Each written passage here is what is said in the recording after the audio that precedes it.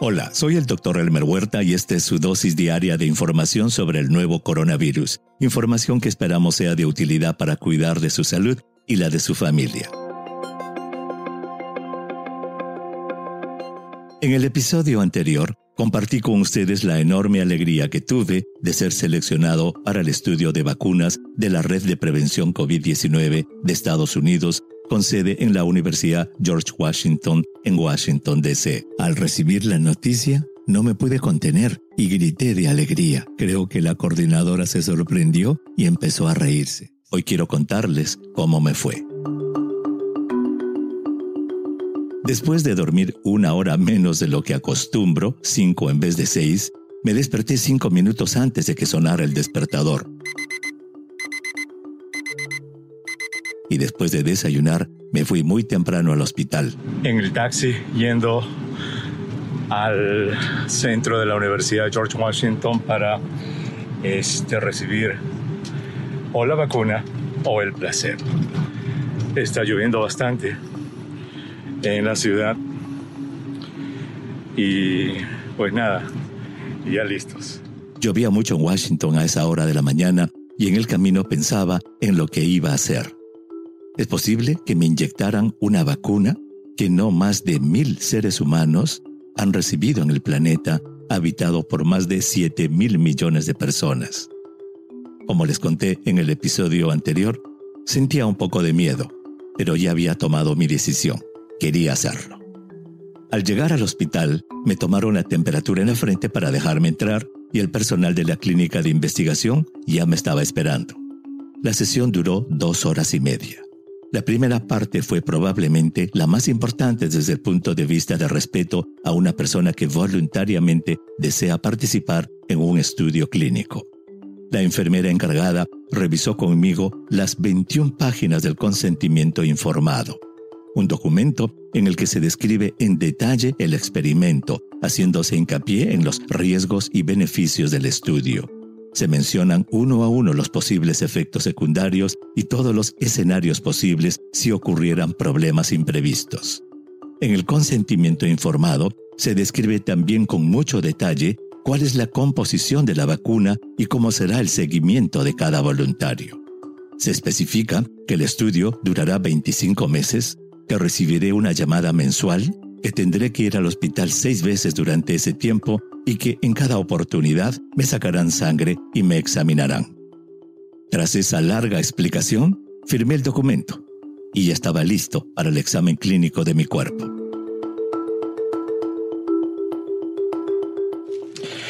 Ya estoy listo para que vengan a examinarme. The clinical examination is going to start pretty soon, so I'm just ready.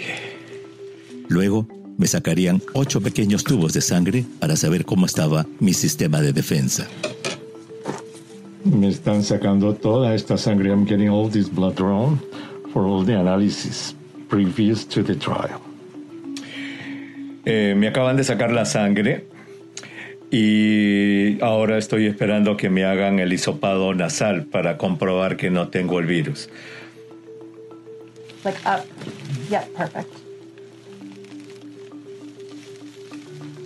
Almost done. I know, I'm sorry. Oh my God, this is something. Oh! That is it. Welcome to the saliva test. Yep. Me han hecho el hisopado nasal. Llega hasta el fondo. Por último, llegó el momento de la verdad. La doctora que me examinó me dijo que ya estaba listo para que la computadora me sorteara a uno de los 2 grupos de estudio, el que iba a recibir la vacuna o el que recibiría el placebo. Estoy esperando ahora que ya me sacaron la sangre y todo. Estoy esperando que preparen la medicina. Ya la computadora me sorteó. No sé si estaré en el grupo de la medicina o en el grupo del placebo, pero el hecho es que ya pidieron a la farmacia que preparen el medicamento y ya lo están haciendo. Van a venir en un rato a ponérmela. Voy a escoger este lado izquierdo para que me pongan la inyección. La enfermera llegó a los 20 minutos con una bandeja que contenía una jeringuilla muy similar a la que se usa para ponerse la insulina, con un líquido transparente que podía ser la vacuna o el suero fisiológico usado como placebo.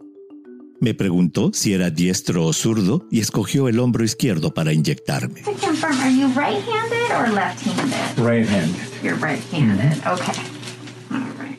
No sentí ningún dolor. El líquido no produjo ninguna reacción y todo estaba consumado. There we go. Okay. Brazo izquierdo, left arm. Much is it? It's not much, huh? It's a little bit. A little bit. Yeah.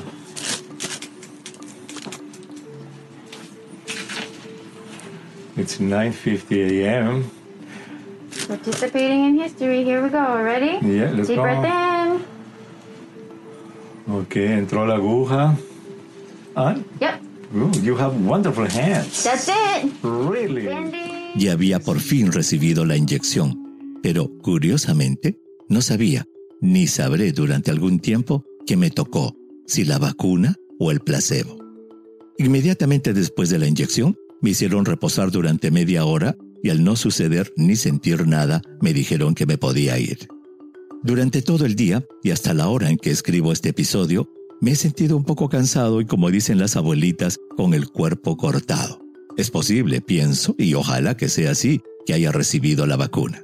La única pregunta que hice fue que si cuando salga la licencia de usar esta vacuna, que se calcula será en algún momento del próximo semestre del próximo año, me dejarán saber si recibí el placebo o la vacuna. Y me dijeron que sí, que cuando la vacuna sea autorizada para su uso, me llamarán y me dirán que vaya inmediatamente al hospital para recibir la vacuna porque me pusieron agua, o al revés, me dirán que no me preocupe, que ya había recibido la vacuna. Esta ha sido una experiencia maravillosa. Ahora veremos qué me deparan los días, semanas y meses siguientes. De lo que estoy seguro es que dormiré tranquilo, pensando que con este acto tan sencillo, pero grave, habré contribuido a que se desarrolle una de las esperadas vacunas que necesita la humanidad para controlar la pandemia. Envíenme sus preguntas por Twitter. Intentaremos responderlas en nuestros próximos episodios. Pueden encontrarme en @Dr. Huerta. Y si cree que este podcast es útil, ayude a otros a encontrarlo, calificándolo y revisándolo en su aplicación de podcast favorita. Volveremos mañana, así que asegúrese de suscribirse para obtener el último episodio en su cuenta. Y para información más actualizada, siempre puede dirigirse a cnnespañol.com. Gracias por su atención. Chao.